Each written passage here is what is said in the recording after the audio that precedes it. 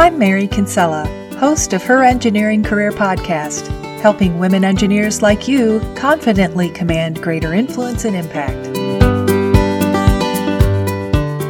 Hey, my engineering friends. Your engineering career is in good shape when you have your next step in mind. This is one of the 5 indicators that we talked about back in episode 96. Indicators that your engineering career is headed for awesomeness. When you know what your next step is, or at least have an idea what it'll be, that keeps your career moving. You're listening to episode 131. Find the full transcript at herengineeringcareer.com/131.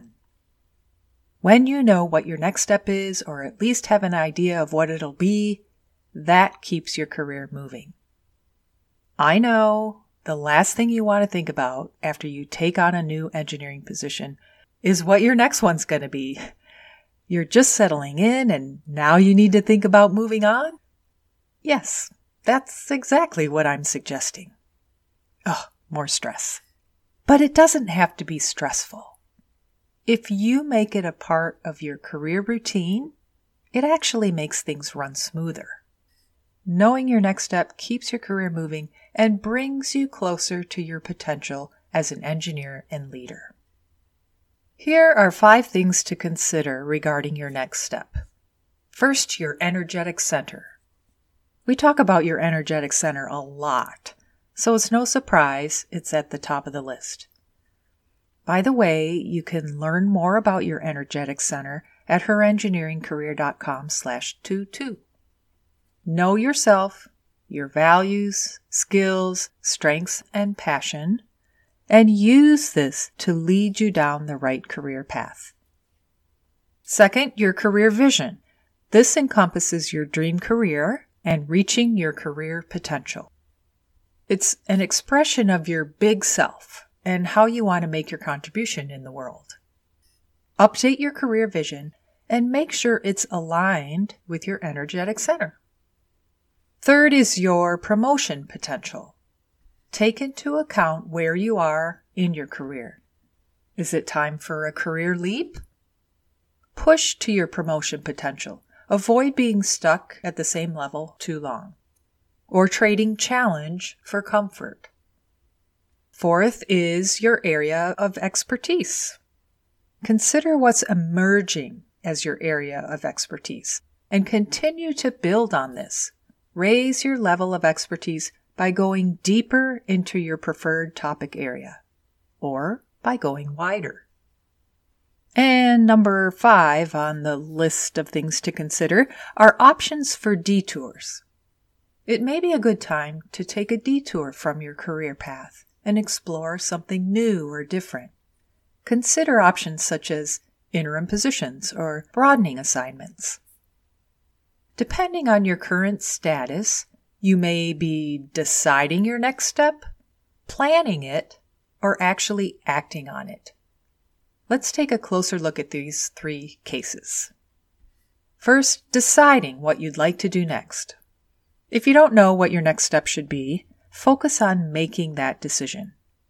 If you have no idea what you want to do next, simply be on the lookout. With your vision in mind, come up with 1 or 2 ideas that appeal to you. This means be on the lookout. Pay attention to what you'd like to do and how you want to challenge yourself. Be aware of what's available and select possible jobs or responsibilities that feel right for you. Once you're on the lookout, what happens is you'll start to notice things, possibilities and opportunities, people who do similar work, and people who can connect you. Gradually, your idea will grow and coalesce and become more enticing. The second case, planning the best way to get to your next step. If you already have a good idea of what you'd like to do next, start moving in that direction. Start planning for how you can make it a reality. Advocate for yourself by sharing your career message.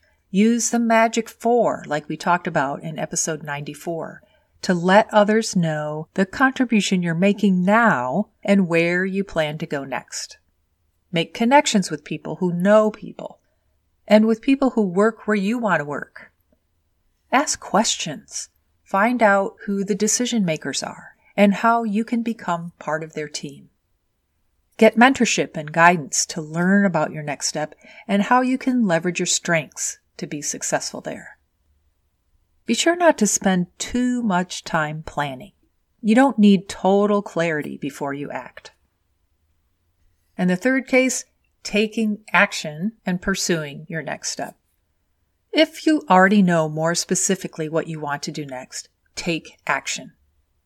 Talk directly to the people who can help make your next step happen. Make sure the right people know you want this opportunity and apply for the job when it comes open, or push to create the position if it doesn't actually exist. If there's an interview, prepare yourself well. A successful interview is within reach because the job you're interviewing for is so well aligned with you. Don't wait until you feel totally ready to make the move, and don't worry if you're leaving your current job sooner than you thought.